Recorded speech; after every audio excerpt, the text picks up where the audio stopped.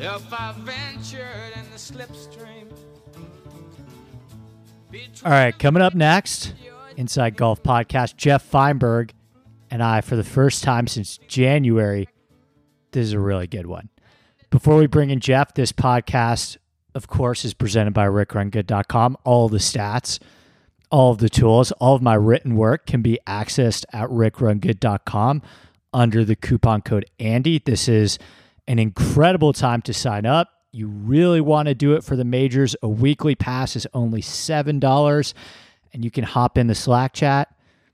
It's really a ridiculous amount of stuff you are getting for a very, very low price. So I would encourage you to head on over to rickrungood.com/Andy.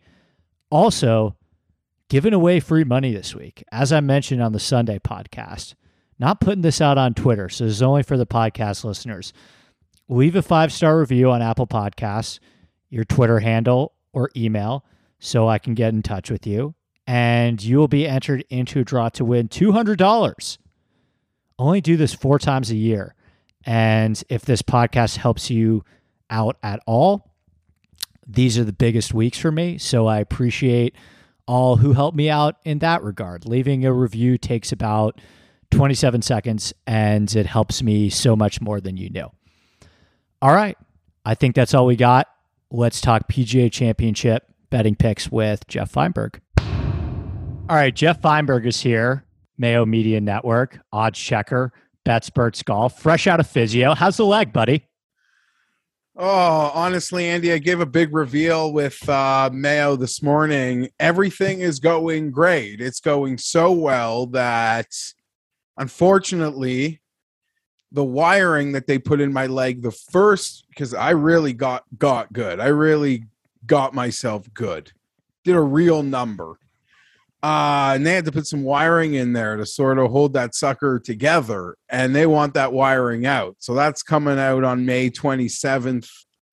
That's going to be another, that's a setback. That's an operation, and kind of sucks. It's right before the Canadian Open, so you're not going to see me probably trolling the grounds of a Royal St. George's, which is kind of disappointing. And the Monday quali is at my course, so I'm hoping really? I'm going to have old man senior status. I'm just going to hopefully be trucking around in a golf cart for that. We'll see. We'll see what they let me pull there. A lot of new staff. The old staff, I'd be, anything I needed. A lot of hyper turnover. And with my knee, I haven't really gotten to, shake the hands and let everybody know. Sure. Big man on campus is here. You're going to see a lot of them. The Canadian Open's at your home course. Is it this year or next year? Next year. The Monday quali is at my course this year. So that, I figured I'll like to find my way over just to, see what's up. See what's up. Are we concerned yet about going head to head with Liv?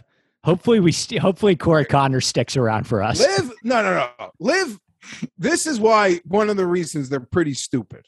And I'm not here to I hope more golf, great. Yeah, me too. Something to do. Someone's going to ask me to make content for it. I can't, there's not really a negative, but they really screwed up, in my opinion, is you don't want to go head to head with RBC. That's where the Good PGA point. Tour is really going to put their back up and stand up for RBC. These people hold up 2 events. We're not talking about premium events. They are the lifeblood of the tour. It's that sort of relationship that DJ, the tour yeah, is so dependent on. The fact they're a bet, just what they are and what they do and their team RBC. So you want to go head to head with RBC, the tour's going to come out guns a-blazing. The no waiver, no, right? This is they picked the wrong event to put their foot in the water again. They put the wrong sponsor, and obviously I'm maybe a little more sensitive because it is the Canadian Open, and I'm going to defend that. As you should be. Yeah. Yeah. I'm going to defend that, it's one of my best boys going down here. So, so maybe I'm a little too sensitive about the issue, but I'm not surprised that the tour went hyper aggressive because RBC is the sort of lifeblood that makes the PGA Tour work. Right. Yeah, I agree with you. I think it's going to be really interesting.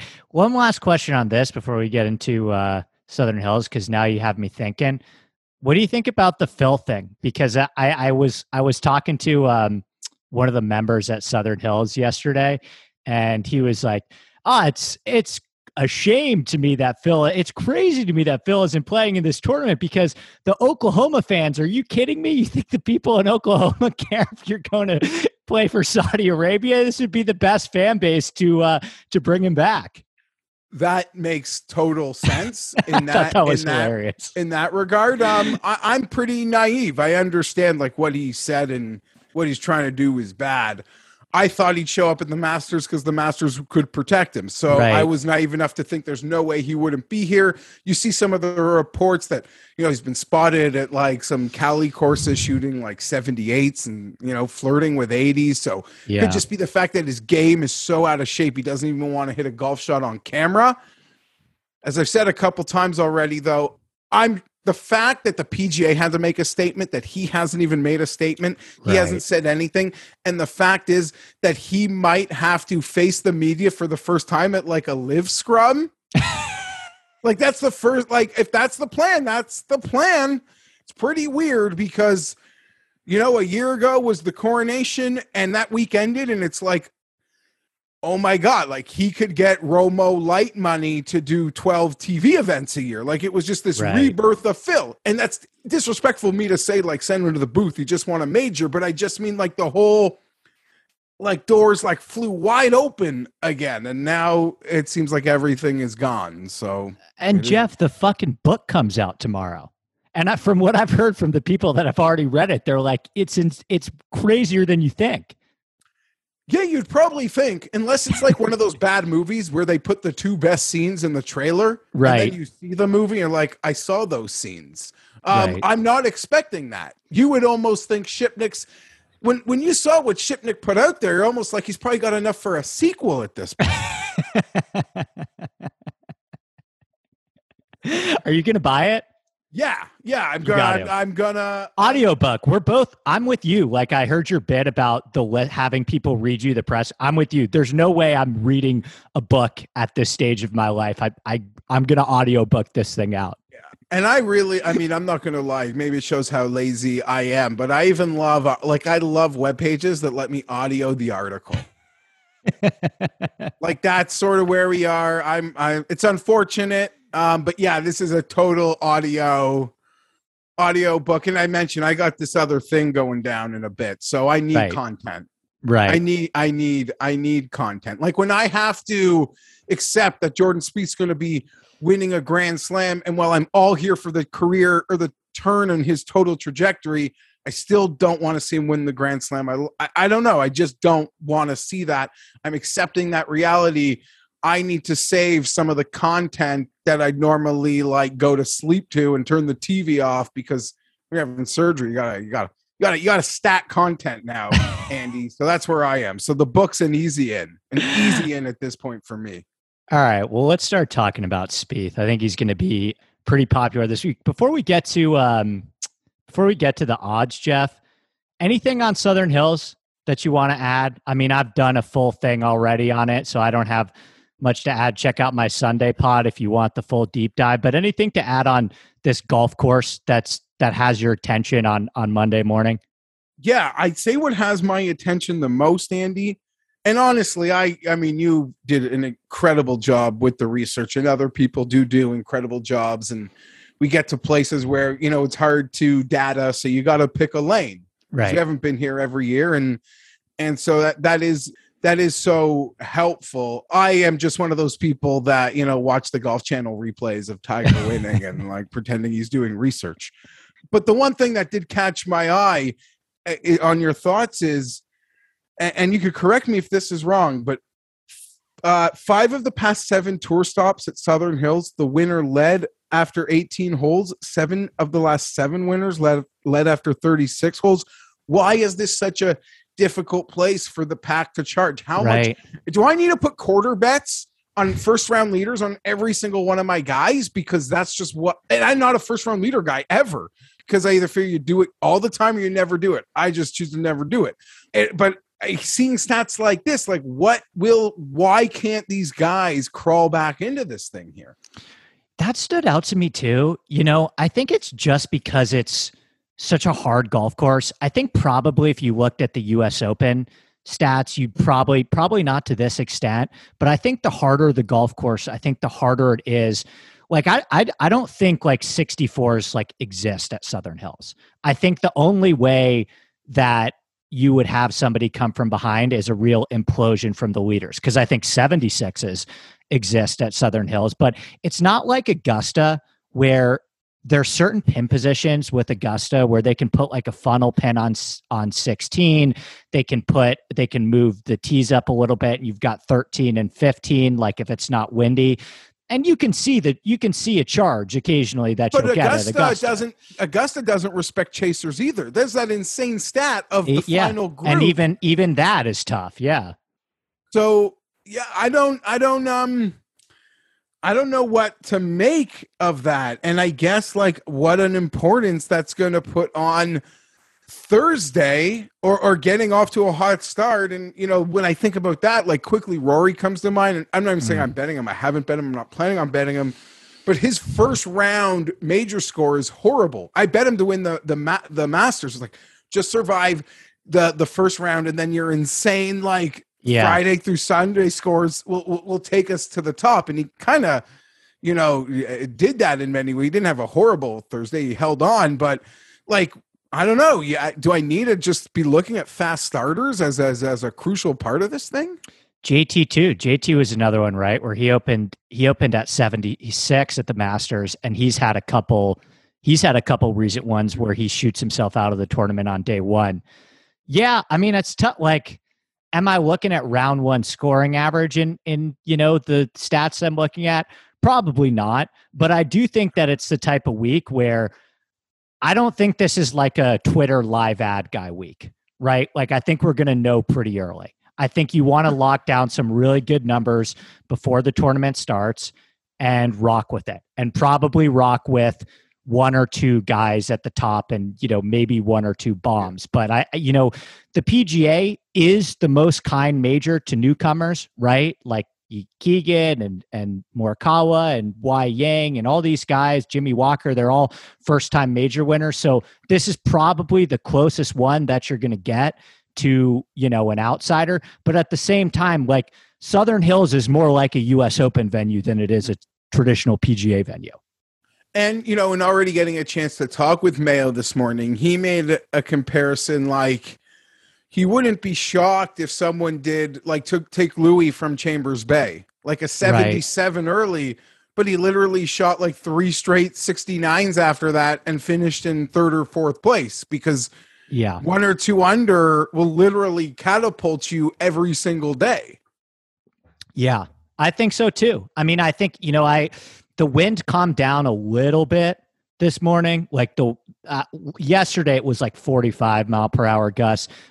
Looking at it today, it looks like the wind calmed down just a little bit, but I mean, still, I think it's going to be tough, man. What do you think? What do you think for winning score? I think if you're asking me, would I sign for -5? I think I'd sign for -5 right now. Wow. Okay.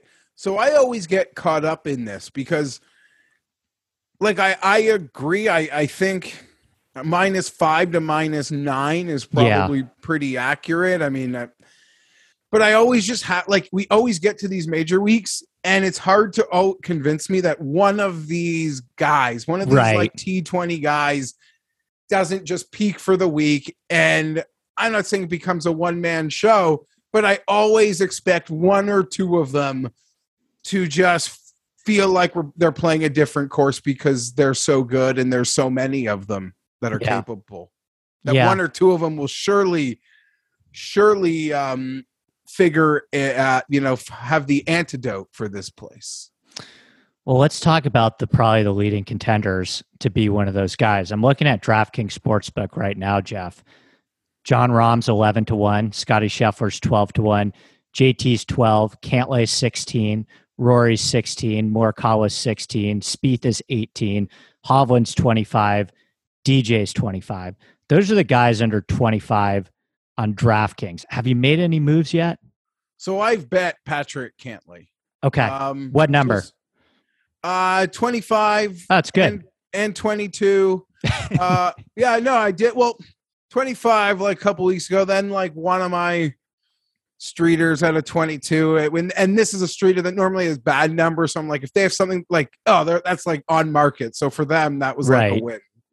You know, as me and you are talking right now, we're both waiting for a streeter to mark that sometimes goes way above market. We'll be monitoring that situation. So we're closely. like in constant, finger, my fat thumb is getting a workout today. We'll put it that way, as it should. It's the Monday of a major week. If this is just, it's like part of my equilibrium to be doing this stuff. So Cantlay is the move I have made. There's nothing, So talking about these guys, when we're going to tell someone listening to this podcast that they don't know about any of these players. But for me, Patrick Cantlay, it's a big concern. Well, no, for some, I can see why it's a big concern is his lack of any major championship, smoke.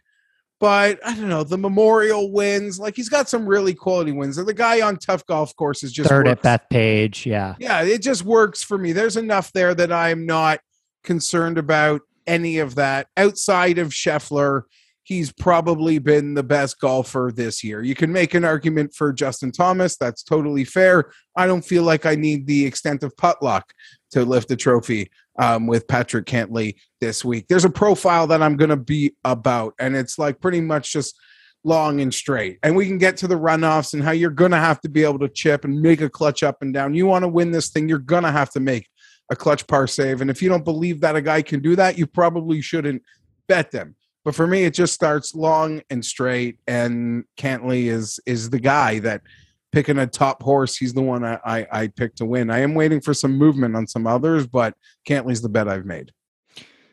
Me too. I'm waiting to see I'm waiting on this range because my guess, Jeff, is that seeing the steam that Spieth is getting, like the Spieth number's only going down, and what goes down must come up. There's going to be the generic guy. He's going to have literally the 2-man card. It's going to be Spieth and Tiger. Like that sort of action I'm expecting this week. So I totally agree. And isn't it wild, Andy, that we're actually here? We've arrived at Southern Hills, and it feels like Morikawa and Hovland are kind of afterthoughts. I know. They're probably the best. If you're giving me one guy to make a prediction of who's going to get to 20 from who's under 20 right now, I would say Morikawa.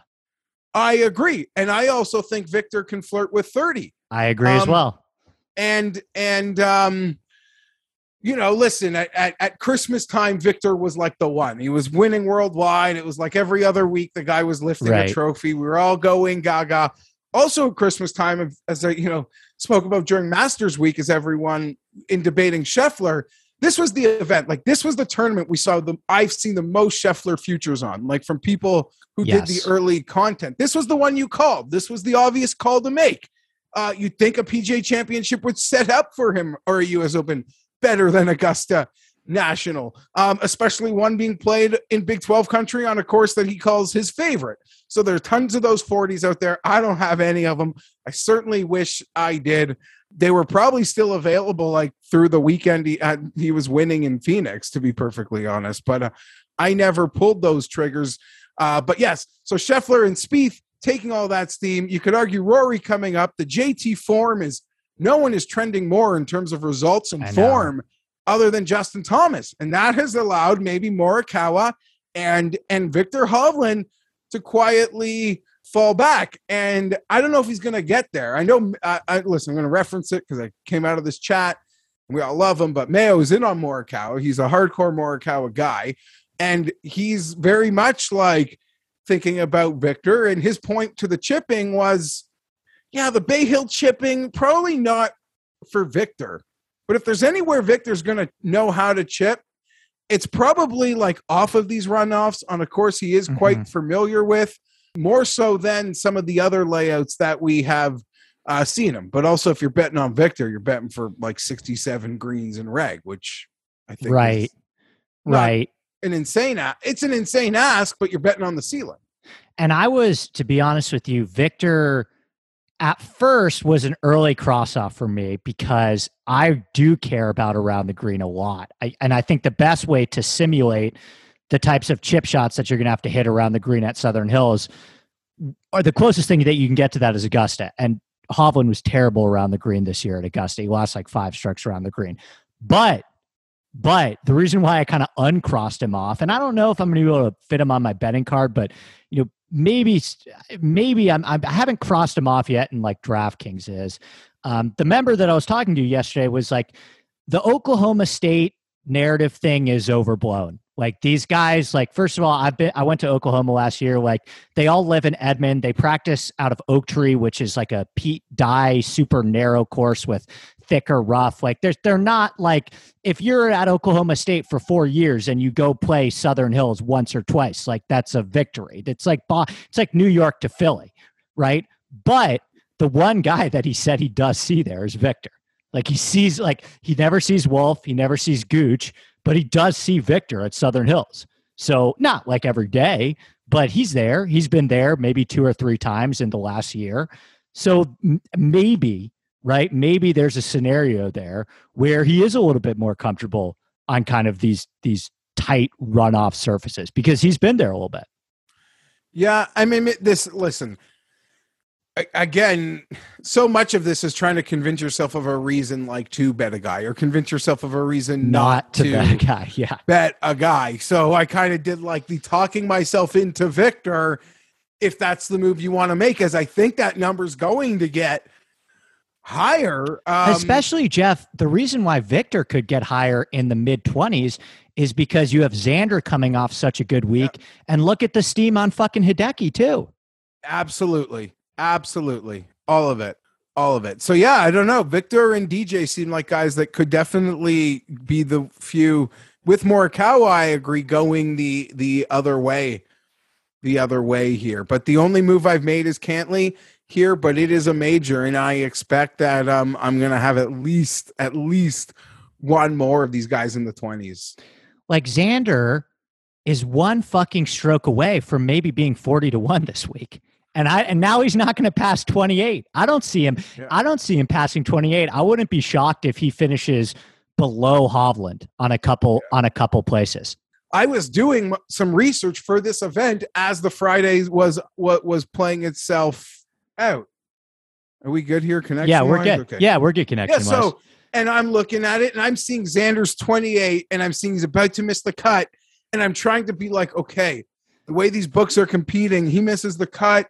That gets bumped to like maybe into the 30s, and then that sets up for like a boost into the 40s. And I'm like, Feinberg, if you see a boost into the 40s, how will you act? Like I just wanted to be prepared. Like I wanted to prepare. I wanted to have the conversation with myself before the boost happened. Just like, because if it did happen, I just wanted to be prepared.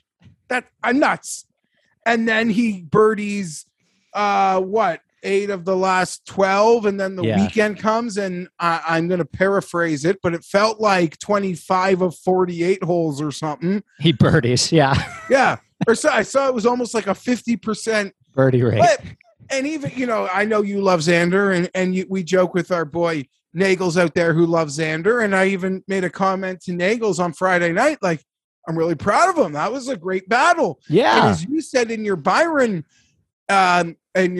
show, you're like, I don't know what to make his it. Like, it's the week before a major. He's the ultimate tinkerer. Like, he's always working on something. And I said to Nagels, like, thank God he made the cut, because he would have driven himself nuts at home, like thinking about what to tinker. You know it better than I do. Yes. Having the tee time will do him wonders. I didn't know he was going to do that. And I didn't really think the whole number, like the betting number aspect of it, would get blown up. But yeah, it's gone. It's gone. He's not even like in the thought process now. He can't be. Yeah. I can't do 25, 20. I have a couple guys that I know that are going to the practice rounds today, tomorrow, and Wednesday. And I said, you just need to tell me if Xander has a fucking computer on the putting green. I just need to know if he's standing there with his coach with a computer on the putting green like he was on Wednesday night at the Masters. It's the only thing I care about. And there was some, I think I'm just reading the transcripts from the pressers. He played a practice round with Scotty last week. Yeah, And they're boys, actually. And he asked Scheffler, like, you didn't play the week before the Masters. Why are you playing here? Like, why would you do anything different? So I was like, I don't know. I just wanted to play. It's Dallas. Like, he's the Texas guy. And then Scotty asked Xander, like, what about your strategy the week before majors? There's like, I've literally tried everything. Like, I've tried everything. So I'm just here. Like, I've done not play. I've done play. I've done super tinker. Like, so yeah, here we are. He's one of the guys. I don't know, Andy. I'll be real happy for him. I'm not gonna bet. I don't see myself betting it. I can't either. I kept my cards a little close to my chest. I got a 20 on Justin Thomas and I took it. I thought that was a damn good number on JT. I mean, I'm seeing him 12. It was one of those boosts. Bet 365. Yeah. I thought about it. I looked at it. I think, one thing, there's an angle that I'm taking this week that I don't think it seems like a lot of people are taking, and this would apply to Morikawa too. I think 150 yards in on this course is going to win the tournament. I think you need to be so good inside 150 yards because the par fives are true 3-shot holes, and all of the yardage from this course comes from the long par threes and the long par fives and 3 super long par fours. But you look at all the other par fours, and 8 of them are under 460. And JT's the only guy in the entire world that is elite inside 150 yards and has an elite short game as well. It's the number one guy in the model I ran. So I just said 20, like I'm there. I honestly think I can't dispute that one bit. No one, as much as Scheffler's having the season that's so incredible, and Cantley, to me, you could argue might be the second best player this year. No one feels like they're trending more to this moment than Justin, even more so than Jordan, even without the win. Just on what is going to be asked of the players this week and his recent results, form and results. Like it all links up there. Well, it's interesting to me how and that's why I have no interest in Rory, because while I'm afraid he could win, like him winning wouldn't shock me. I'm just like, I feel like at a tie, I'd rather bet Justin, and I'd rather probably go up to a little higher shelf alcohol and bet like Scotty or Rahm if I'm going to bet Rory. So I feel like he's kind of now in this no man's land. I bet him at the Masters. So, but I'm just not. I could see it. I'm just not there. I'd rather have Justin, I think. The reason I haven't ruled out Rory yet is because I have it in my head that you want to hit a draw on this course. And I'm just looking at all the top guys, and Rory still is Hovland's up there too. But in terms of hitting a draw on command off the tee, Rory's still the guy. But, you're right. It's interesting to me about Justin, Jeff, is that we have the Byron Nelson, and it feels like everyone walks away from the Byron Nelson talking about Spieth, which I understand. Like, Spieth did hit the ball a little bit better than Justin Thomas, and Spieth was closer to winning the Byron Nelson by JT, not by a lot, by like a stroke, right? But it's just interesting to me how it all settles around one guy, where JT was fucking awesome at the Byron Nelson. I mean, he had the ball on a string, and you want to talk about being able to shape your shots in the wind and working the ball both ways. We're getting a wind out of the south, which means a lot of crosswind holes too. All these guys were Hideki, Xander, JT, obviously I just mentioned. Even Neiman played great, and Scheffler looked great, and DJ looked really good for a couple rounds too. He just kind of mailed it in on Sunday. But it all seems like it's formulating around Spieth, and neither of us are going to bet him. Like, how worried should we be about this? There are a couple things.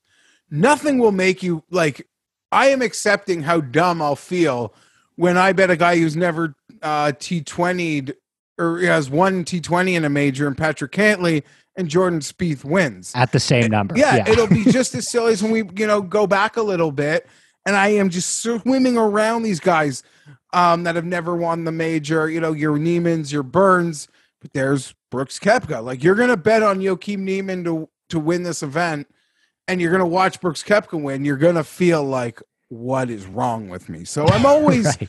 prepared for that sort of torture chamber that outright golf betting is. And I don't disagree with any part of what you said with Justin at last week. Would have liked to seen a few more things drop, but yeah, I don't know. It's only a matter of time, it feels like, before he's going to win an event like this, and we're going to think he's on a different golf course. So, yeah, I mean, when you're up here, you gotta plant your flag. Justin would certainly be on my very short list. Last question before we get into like the middle tier. You know, when Rahm won Mexico, I really thought that he was going to be super, super buzzy this week. You know, not in terms of betting because the number would still be super low, but in terms of like mainstream golf media, him being the storyline, feels like Spieth is just eating all that shit up, and all the guys that played well at the Byron. Like, do you think there's a universe where like there's a boost to Rahm on 16 and like maybe Yes. you see yourself getting there? Yes. Because I haven't heard a fucking word about him this week. Well, I mean, you know, they boosted Spieth last week and he almost won. So I think, as me and you have joked off air, you know, give us a good number. We'll lose so much money with the books. Like, it's literally our weakness. So maybe they're not as methodical with it, but I do believe that we will see potentially Rahm get boosted on the simple fact that I don't think they're taking the wrong bets. Right. Spieth is the hyper popular guy who's going to go off at 16, 18 to 1.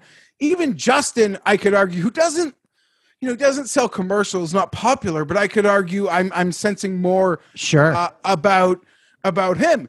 And as our buddy, who tweeted it, because I literally retweeted it, but you know, for all the love for Jordan Spieth here, like at this exact moment in time, all of it, Andy, like why are people not wanting to talk about that 24 hours ago he was chased down and overtaken by KH Lee? Yeah, I'm with you. Like, I'm with you. you know, me, like, and I'm the kid. Golf's hard, winning's hard. He's already got the win this week. He's driving great.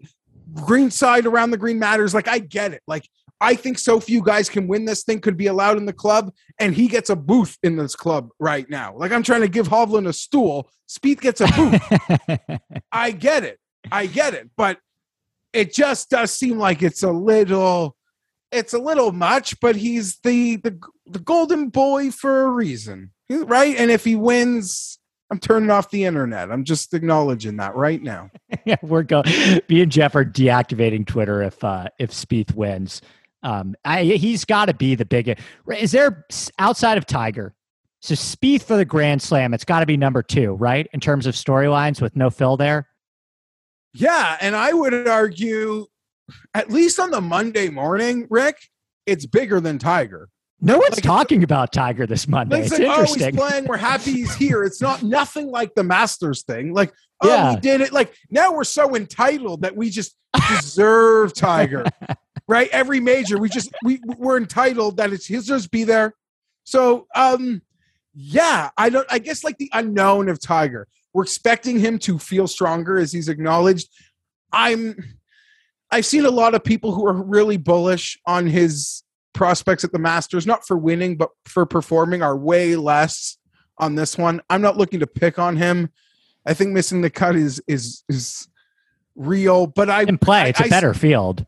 Yeah, I just see a scenario like, and it's just more penal. Like, if you're going to be wide off the tee, you're going to just pay a bigger price, despite than Augusta. That's got so you got to get really unlucky to almost find a ball that you can't get up there. But, you know, even if I don't, there's nothing out there that I want to pick on him for, and they're not going to give us the head-to-heads with the other guys at 60 to 1. It's going to be more like he's going to be head-to-heads with the guys that are 120 to 1. So I get that. And if he does, you know, wouldn't be shocked if it gets going early. Like, it'll kind of just, as the week progresses, it's probably just harder for him physically to maintain it. But yeah, the oxygen Spieth is taking up right now, as we're talking on Monday, is quite, I don't want to say I'm astonished by it, but it's overwhelming.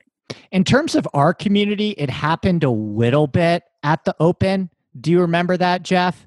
Like, he was the guy at Royal St. George's too, but this feels bigger to me just because there's the Grand Slam at play. So it's not just the betting guys in our world that love it, but it's like the number one media narrative too. And there are so many other narratives, because we'd go to PGAs and you just, for starters, oh man, I mean, he won that US Open when he was at his like lightning point of hot. Right. But I've always felt like no shock seeing him win events, especially in Texas, like never surprised you ever. At his comfort courses, never surprised to see that. And it was almost a relief to see him get back, you know, and not sort of have to be this exhausting story. And even for someone that kind of projected that it was going to go real down before it comes back up again, I got like kind of cringed at how down it was getting. But that being said, Andy, the Grand Slam kind of feels like it is. The PGA Championship always felt like US Open. It's just going to be too hard. Like they're just long and they're narrow. But we get, it's this moment in time where we're in Big 12 country. The runoffs around the green were perfectly for him. Augusta comp, and he's driving the ball so well that you don't need to be so worried about the spraying potentially. That I'm like, you have to give it all the respect in the world. And as we've already joked a handful of times, like totally borderline expecting it, which is kind of silly that I'm not going to bet it. Me neither. Like I like the sweat of like me versus everyone, maybe. Me too. It's part of the sweat. Yeah, but here we are. It's a PG. Like I thought it would be so hard. Like, okay, if he's going to be a good golfer again, but we're back. He's back at like, I don't want to say peak speed because the putting isn't there, but the driving is peak speed, which is funny. You can bet him and just be like, well, it's only like, it's a matter of moments before peak driving. The drive or peak putting. The driving at the Byron Nelson blew my mind. Right. I'm like pushing my kid on the swing, just like look like shot one, 367, 115 in. Like, what did I look at? And I get like you play at your home course, like you know the speed trap, like you know the exact line to hit it on to get the most of it. I don't care. You can even put into your model some speed driving regression. It's still out of this world. Oh yeah. Yeah, I know. All right, we're done with Spieth. Sorry, I know. Sorry. It's our fault. We're giving it. We're putting the oxygen.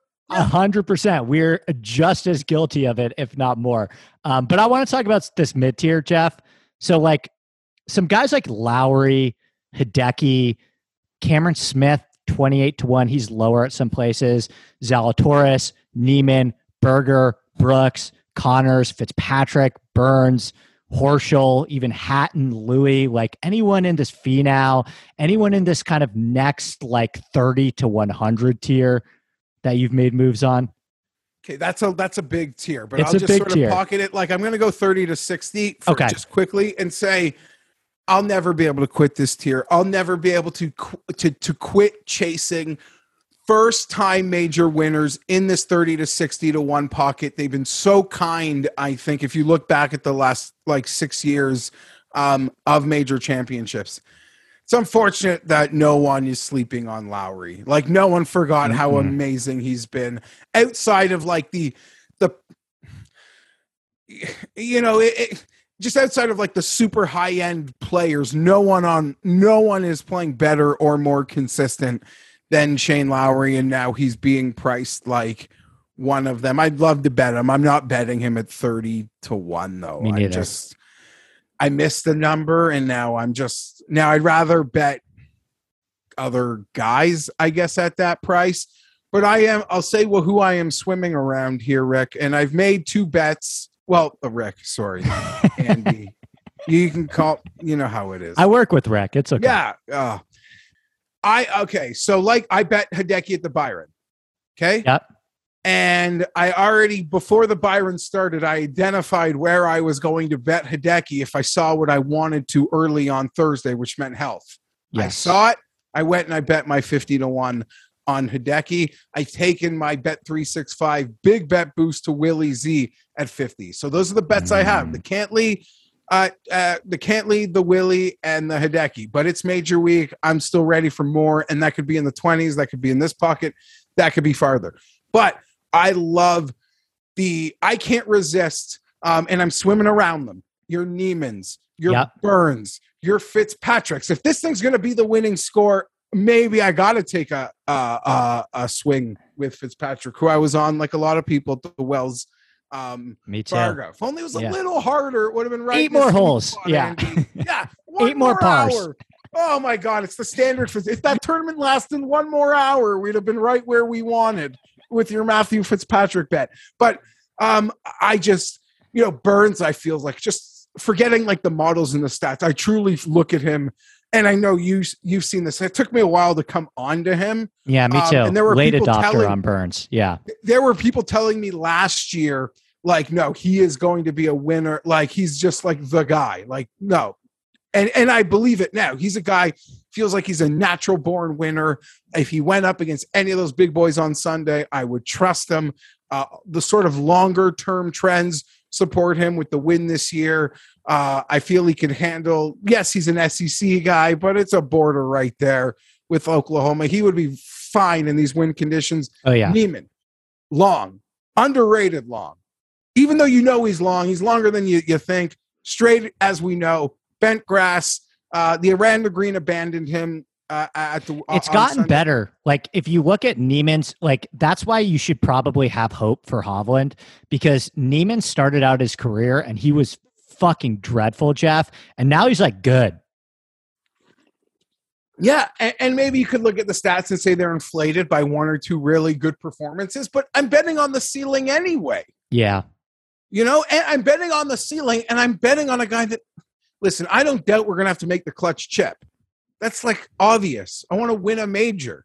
But I'm not betting on a guy. If he's got to be chipping his face off to win this thing, we're done. And that goes for anyone you want to bet, unless it's like Spieth or Cam, because that's part of the reason you bet them. So I just love, like, in this range, that pocket of players, the guys without majors, the 30 to 50 to 1, and they're sitting beside Brooks Koepka, who, I mean, Andy, you could bet him to miss the cut, to bet him to win. And I don't think those would be a silly concept. You don't want to DraftKings him because he's volatile, but this is just an outright bet. And I always feel with Brooks, like, why did he withdraw? I don't really know. Makes no sense. Yeah, because he likes. You wish he didn't. And the answer that the answer of, well, maybe he's only got a 72-hole walk, like, in 4 days. He's only got 4 18-hole walks in him over the next 2.5 weeks, and he's not burning it here. Like, that's not a great sign either. But Brooks, to me, you'd think the old Brooks to me would for sure, like, withdraw to make his win this week, like, seem even greater. Do you know what I mean? Yeah. Like, he was up against even more. But now, like, for Brooks Koepka standards, for Brooks Koepka's ego, he is tanking in the world rankings. He hasn't won in 3 years, or 1 win in 3 years. Sorry, that was a gross misspeak. Hasn't won in 3 years. The number no longer feels like we see these Brooks numbers, and it's like all of Monday or the Brooks stands being like, there's such disrespect. Like, those people aren't talking anymore. I know. I noticed that too. The number is the number. And we know there's so many reasons what goes into these numbers. They're worried about the action they'll take. They're just protecting themselves. Some players are just more handsome than others and have a higher profile. Like, Brooks doesn't, like, his profile is as high as all those guys at 20 to 1. He's 45. He's the big game hunter. That being said, like, I haven't put red ink through his name, like, from the outright possibility. Kind of silly to think that's the only way you should probably bet Brooks Koepka this week would be the outright, but I don't think that's crazy to say. You know what's funny about it too, Jeff? You bring up a good point. Like 3, 4, 5 months ago, the Brooks faithful, if they saw a number above 30 and there was literally like live footage of an alligator eating half of his arm in Jupiter, they'd be like, Brooks, auto bet. He's over 30. We don't care. And now I don't think you see it as much. I think people are a little more squeamish about it. And you're right. I think the big difference is, it's easy to go back to the PGA. And I was on him at Phoenix when he won at 50 to 1, right? And how stupid did we feel over the first 2 days at Kiowa when they're hanging 50s on him and he's fucking leading the tournament, right? He didn't even win the tournament. I still, like, sat there thinking, like, you are the, like, how could you not? Yeah. So I might almost if I bet him this week, it's almost for the peace of mind and not. I remember how I felt watching Kiowa. I guess that would be my take on why to bet Brooks Koepka. Peace of mind. But there's other guys. I mentioned these guys that haven't won anything that I have way more of my attention.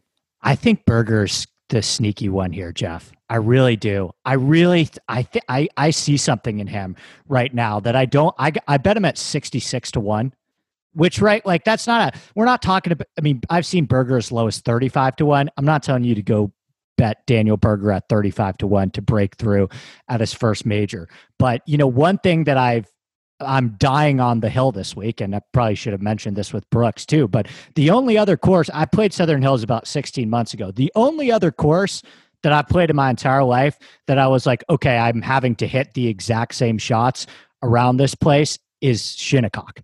And Berger was 6th at Shinnecock, so we'll get to Tommy soon too. He won on Colonial, which is a Perry Maxwell, and you want to talk about inside 150 yards, elite iron play, and a really good short game to back it up. Berger's one of the best bunker players in the entire world. He's just kind of sitting there, and I don't think he's going to get a lot of love this week just because Mexico. He's right, and he's not as sexy as some of the other guys, but man, not a DraftKings show, right? We're talking about to win, but man, I think he's a sharp play this week, man. I really do.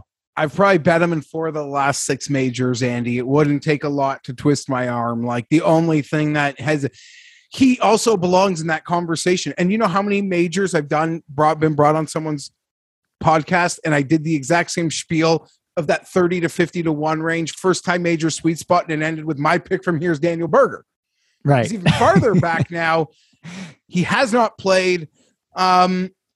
He's I'm a big fan. It would be celebrated in my house, a Daniel Berger victory, a major championship. Yeah, 66-1 seems not bad.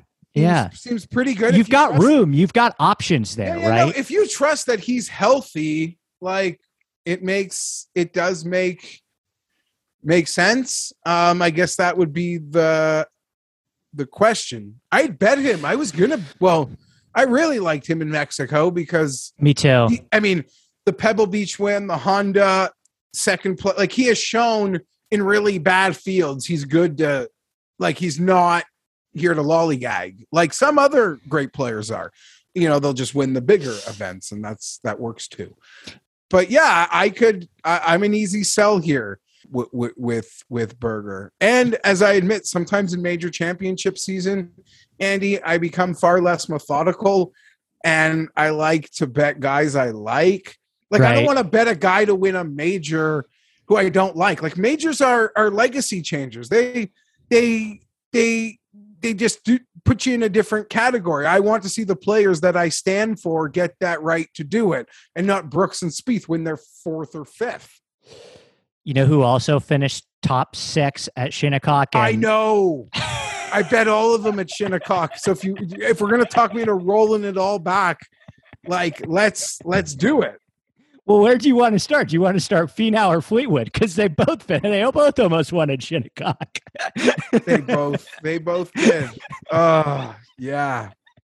The 130 is dumb, right? Can we just talk about that? You got Mito Pereira, who I get the ball striking thing. I like ball striking too, Jeff. But you got Mito Pereira sitting there at 110-1, who's never fucking played a major in his life, and the Prince of Shinnecock, who's in like 4 final groups in majors, is just sitting there at 130 behind him. Yeah, so I appreciate you saying these things. When I say them, they kind of fall on deaf ears because I do it a lot, and it's kind of worn out. And I've contributed a lot to my bookies' college or summer fund on guys like Tommy Fleetwood in America over the last few years. But maybe something that could work here, Andy. And you just pray you have this thought. We're here to have this conversation Saturday, but he is pretty good at getting out early. We give it back Saturday and we disappear. But if history holds and you got to get out and do it, I do trust Tommy. I was adamant last year as a guy that always loves to bet Tommy last week, that the Byron was just not an event for him. Like he's not winning a birdie party. That's like, it's like Adam Scott. Like they'll play well, but they're not, that's just not the type of event they're going to win.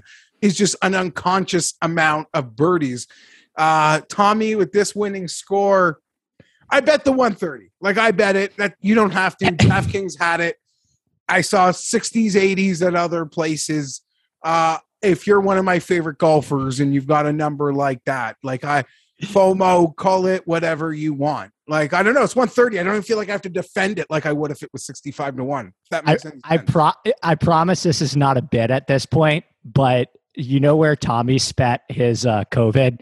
In the Hamptons practicing at Shinnecock. Yeah. Okay. So there it is. That's not a bit. That is real information that I have confirmed. That is true. So yeah, I absolutely adore. I adore Tommy. I adore Tommy. What are your thoughts on Corey Connors? I like him. I can't fit him, but I like him. Like, because him and Lowry were kind of like neck and neck on these like other tier. Well, right. I want to put him in the same tier as Lowry because Lowry's a major champion. Lowry's a Ryder Cup performer. But like they felt like once we go past these really high end names, Lowry and Connors were the most week in, week out consistent players. Lowry has kind of maintained that. Connors kind of fallen off. Lowry's clearly maintained that. Connors has fallen off a bit, but you don't want to ask him to make, I don't really trust him to make the clutch putt, but if we're talking long and straight and doing everything to limit the trouble, it's Corey Connors. Right. And the other thing I like about Connors is I think the short game stuff with him is actually a little bit overblown. Like he's actually been a little bit better than you would think. And he chips really well both years at Augusta, which is really interesting to me. Like this year at Augusta, he gained 4.5 around the green. Which is, in my opinion, like I said, the best way to kind of simulate the types of shots that you have to hit around here. I'll give you another one. And now we're talking like, I'm not going to be able to fit all these guys, but this is a good spot for Adam Scott at 80-1. I mean, I don't know how much buzz he's going to get this week. I think we probably all tried it out at the Masters and it was disappointing, but he was good. His Sunday, one thing I look at, Jeff, is do these guys have momentum? I think some people make mistakes just looking at the strokes gain where you kind of want to look round to round and see if guys are getting better and improving. Adam Scott led the field in approach on Sunday at the Byron Nelson. So there, yeah. And there's 100-1 on Adam Scott at Bet365. I was seeing 80 as the best. Okay. I probably can fit him then. Again, this is a guy that at Christmas, we had to pick a veteran that's going to have a rebirth. His season's been so consistent. It hasn't had the peak moment, but I do feel right that this was a guy that came into the year rejuvenated to compete.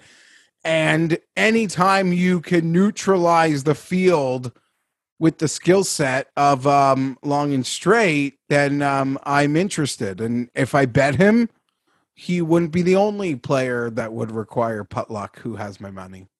Who have we missed here? But there's one or two super long guys I want to talk about, but anyone else we missed? I guess just quickly, I don't feel responsible. It's irresponsible for me to give a Finau take. So you give me yours. You've already mentioned the Shinnecock stuff. DraftKings has an 80. It's a good number on him. I think it is. Yeah. Let me ask you this. Would you rather bet Finau at 80 on DraftKings or Matt Kuchar at 80 on DraftKings or Russell Henley at 65 or Keegan at 65 or Tiger Woods at 65, right? Yeah, no. So exactly. And 80 is the top of the market number. So that's something I'm certainly looking at. And last night, Andy, I got to tell you, I was looking at books as most of the books did that still had Cam Young in the futures market. A lot of them didn't have him even listed. And then today when they have it, it's 66-1. Yeah. Insane. The highest I saw was 110. It's tempting. It's almost and I get it. Someone could say, you're betting Zalatoris. I'll take double the number on Cam Young. Right. I'm going to tee to green the shit out of this thing. You could probably say Cam Young's a better putter, less hype clearly, but it's still the same ask. I'm asking you to make your first ever win a major. Now, Cam Young doesn't have a second place at the Masters, a sixth place at the US Open, and eighth place at a PGA Championship. But like, I wouldn't totally be like, you're nuts. Like, I get it. Like, I get it, I guess. And I like it. He's amazing. But I was shocked to see that the books were like not even going to flirt with a number. He's going to be super. I think if you want to get down on some Cam Young exposure, maybe look at that big outright number, because I think he's going to be super popular in DraftKings would be my guess. Cause he's the big model guy this week. Right. I think the numbers look incredible with him.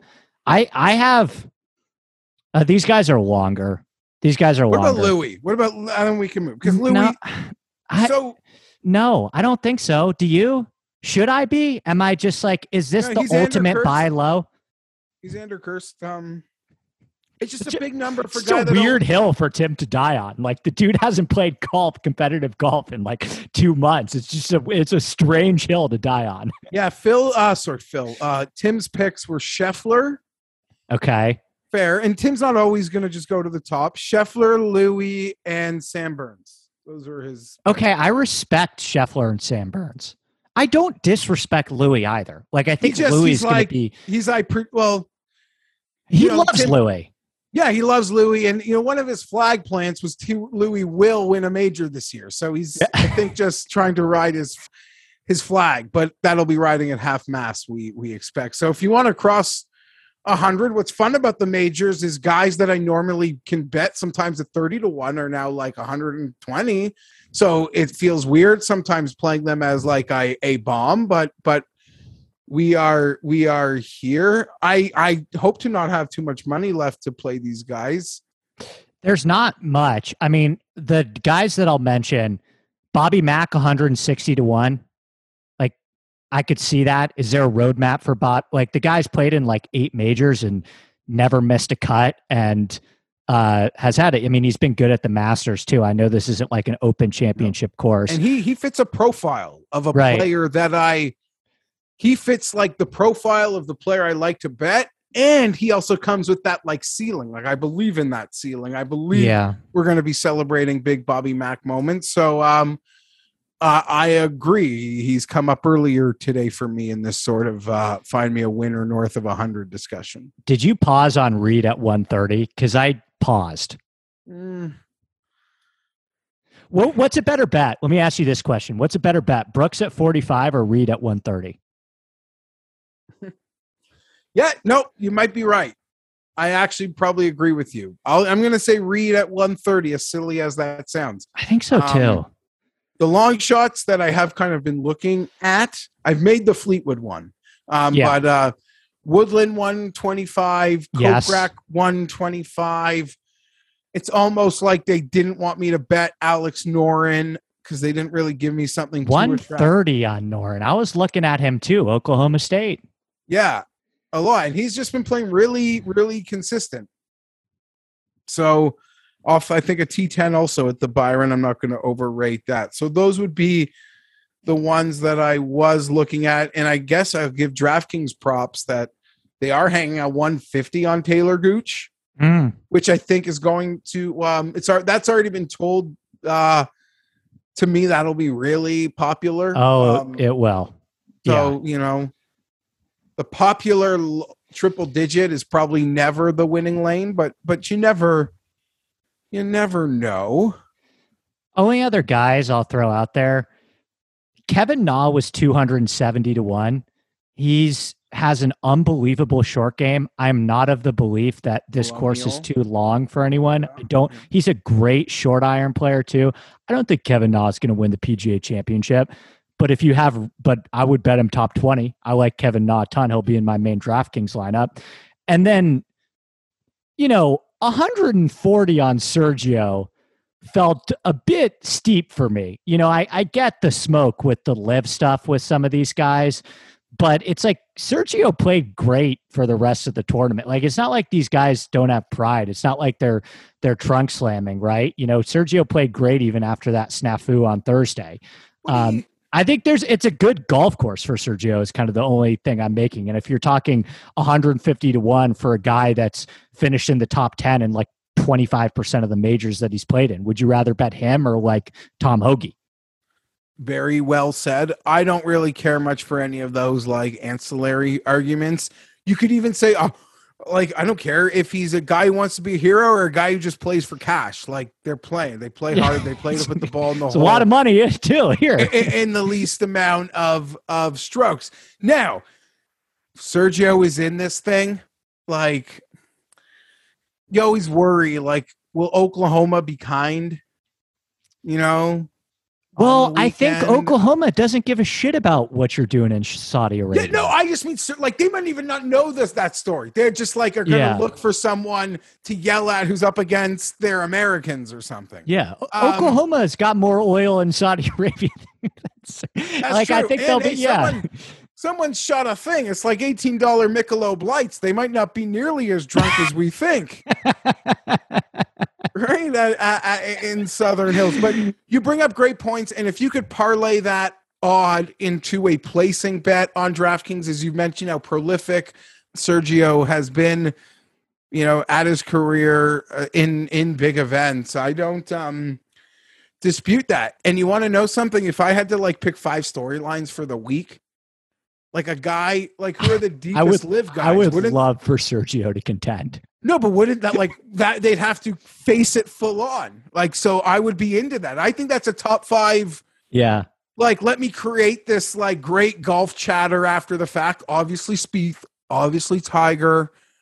Sergio comes in pretty close when you consider all that's surrounding him. Right. And the last time we saw him, he keeps turning himself into a meme. Right. Like, let's get Martin Keimer in contention and get him at the media center. I guess so. And I'm wondering, if those guys will, what sort of media or anything they might do. Well, I want to end on this because then I want to do 5 minutes with you on NFL futures too. But I think that's probably the argument for why Phil isn't here, because he's not worried about the Oklahoma fans, but it's the media that is going to have the complete different. The media is not going to welcome him with open arms. And unlike the Masters, the PGA of America, I don't doubt that they would do their best for Phil, but there's just not this like Secret Service protection agency like the Augusta National would if Phil decided to show up there. Like when Tiger came back after his sex scandal. You're going to have to do something. You're going to have to get in front of the thing. You're going to have to say something, but we can like protect you really like no other event on planet Earth can. Yeah. Yeah. Jeff Feinberg, let's do 5 minutes. Has anything jumped out to you in the futures market? Have you made any win totals bets or anything like that yet? Because there's one thing that was there was one team that I wanted to get your opinion on that was jumping out to me a little bit. You can, I'm not going to lie, I haven't really stared down the win total stuff. I guess from a futures market, just quickly, maybe if you want to clarify, like, what does comeback player of the year mean? How do I qualify for that award? Does most improved count for me in comeback player of the year? Do I have to be injured? Because we don't really have the big quarterback injury in that one. And then I see like Chase Young is 20-1 to win comeback, 20-1 to win defensive player of the year. If he gets like third place defensive player of the year votes, how is he not winning comeback player of the year? Like, I know he won't because Christian McCaffrey will like run good and do fantasy and maybe win. But like, you're going to tell me a guy who's literally, if he's healthy, he's going to be a top 3 defensive player of the year potential candidate, could get like a vote for that award. To me, should automatically get the comeback player of the year award. And if it's for most improved, maybe I could think about Tua. So you know who's the favorite for comeback player of the year, Jeff? It's Derrick Henry. Also, Deshaun Watson's 4-1. Who's voting? What NFL media member is voting for Deshaun Watson Derrick for comeback player of the year? Yeah, no. Honestly, I look at Derrick Henry and think there's an opportunity there because he played enough games and he returned for the playoffs and his stats were still amazing. Like, do you know what I mean? Like, yeah, I don't think of him as a guy that was like out of sight, out of mind last year. And that's what comeback player of the year really is, in my opinion. Well, right. It's like the NBA thing where it's like John Morant gets most improved, where it's like, okay, we're talking about going from being the 19th best player in the league to like the 6th best player in the league. Like Jordan Poole was in the fucking G League a year ago, and now he's a top 3 player on a potential NBA Finals winner. So it's you with those, you have to like think about what the writers and the voters are thinking. I want to ask you about Team though. Do you have any info if Tim is going back to the Ravens well again? Because I really like that team a lot this year. They're 22-1. That was the one team where I was like, I think the Ravens I really like their draft. I think it's gotten to the inflection point with Lamar Jackson where I think maybe now he's a little bit underrated. I like that team. And I think 22-1 is a pretty good number for their Super Bowl odds. Yeah, I can't not agree with you. I'm no like film guy, but it seemed like they hit an absolute home run. Oh, Hamilton's a fucking, that dude's a beast. That's a stud. He's going to be a stud right away. No, in multiple aspects of how the draft played out and how the board they just kept allowing the board to fall to them. An incredible talent influx. And yeah, I don't disagree with all the hype surrounding like the AFC and the quarterbacks. It does feel like they are a forgotten entity. Like in many ways, it feels like they're the Dustin Johnson of this week of like golf. Like they just golf in general. Yeah. Like, we know he's good. We wouldn't be surprised if he's great, but it's kind of like not been happening. And I mean, if you want to consider that Baltimore was like the injuries they sustained before the season. I know. Like, that level of depth is just impossible to be able to overcome. So it's definitely a road. And then on the other side of it, you can look at it like the Browns might still be in a bit of if Watson doesn't play, Baker's not going to come back there.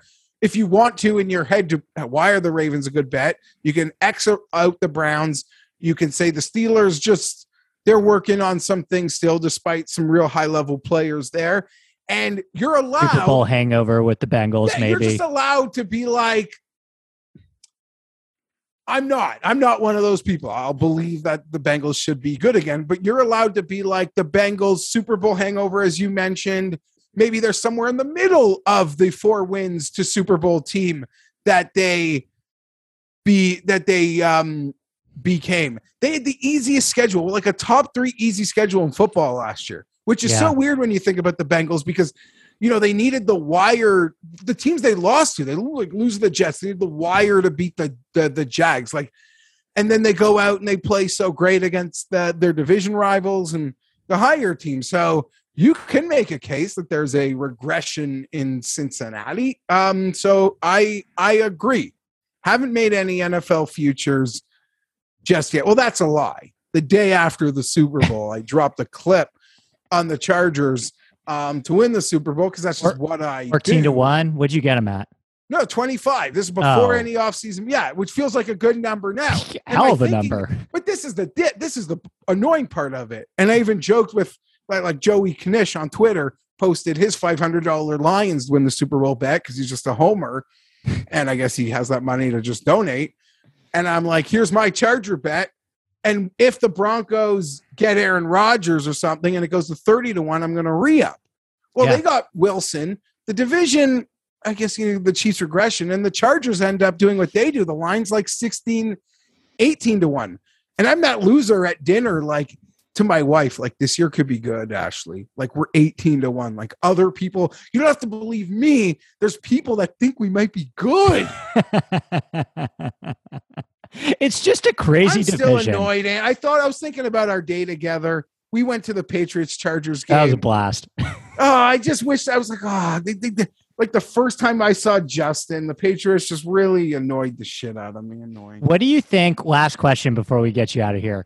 I do this with like Xander all the time where I'm like, okay, at what point do I start to be uncomfortable? So like for me with Xander, I'm like, I want a major before 31. He's 28 years old now. So I have 3 more years before I'm like, did I hitch my wagon to the wrong horse? What needs to happen with Justin Herbert this year? What are you like, okay, I'm good with? Is it a playoff win? Is it a conference championship appearance? Is it like, no, I want to see us in the Super Bowl? Like, what is it with Herbert that you're like, okay, this is the next checkpoint for me to feel good?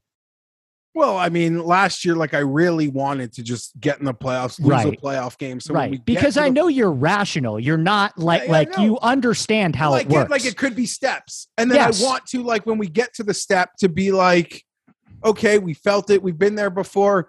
But honestly, now after missing the playoffs last year, I kind of want it a lot in one chunk. I'm prepared to be disappointed. I don't know what I need to see. This is all I know, Andy. I say this to like my buddies or anyone you want to have the conversation with. Like we're all like, you know, we're all around the same age. We've all watched this league. We sit in front of 7 TVs on Sunday. Like we've watched the quarterbacks. We've watched the high draft picks that have been good, that have been bad.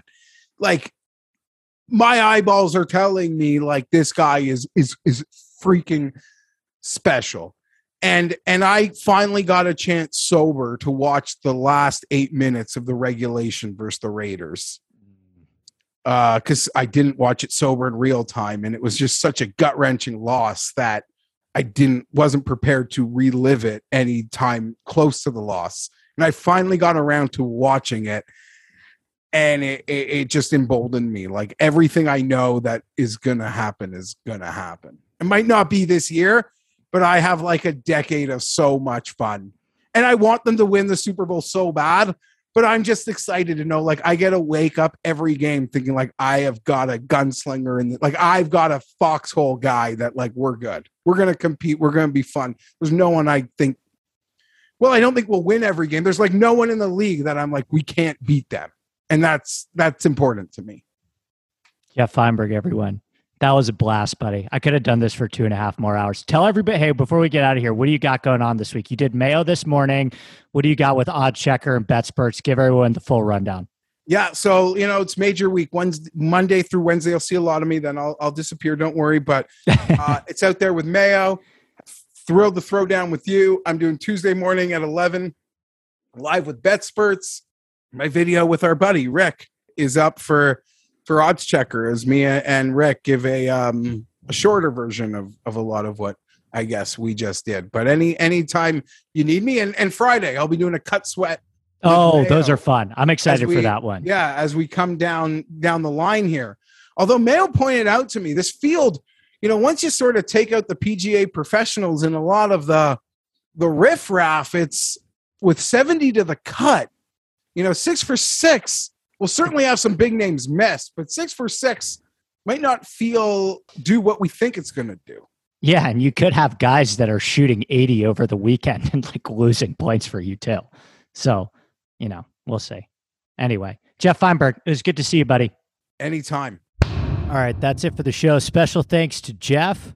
Special thanks to RickRunGood.com. One more reminder.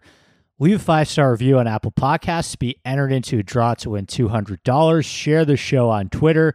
That really helps me as well. You can find me tomorrow morning on The Scramble. Check out the show that I did with Twitterless Steve and Boston Capper on the Golf Gambling podcast feed. Make sure you give those guys a follow on Twitter as well and subscribe to their podcast. They put out a ton of great stuff. Wednesday, I will be on the First Cut podcast live stream 1 p.m. Eastern. Hopefully I can get back at Coach for taking my money last time.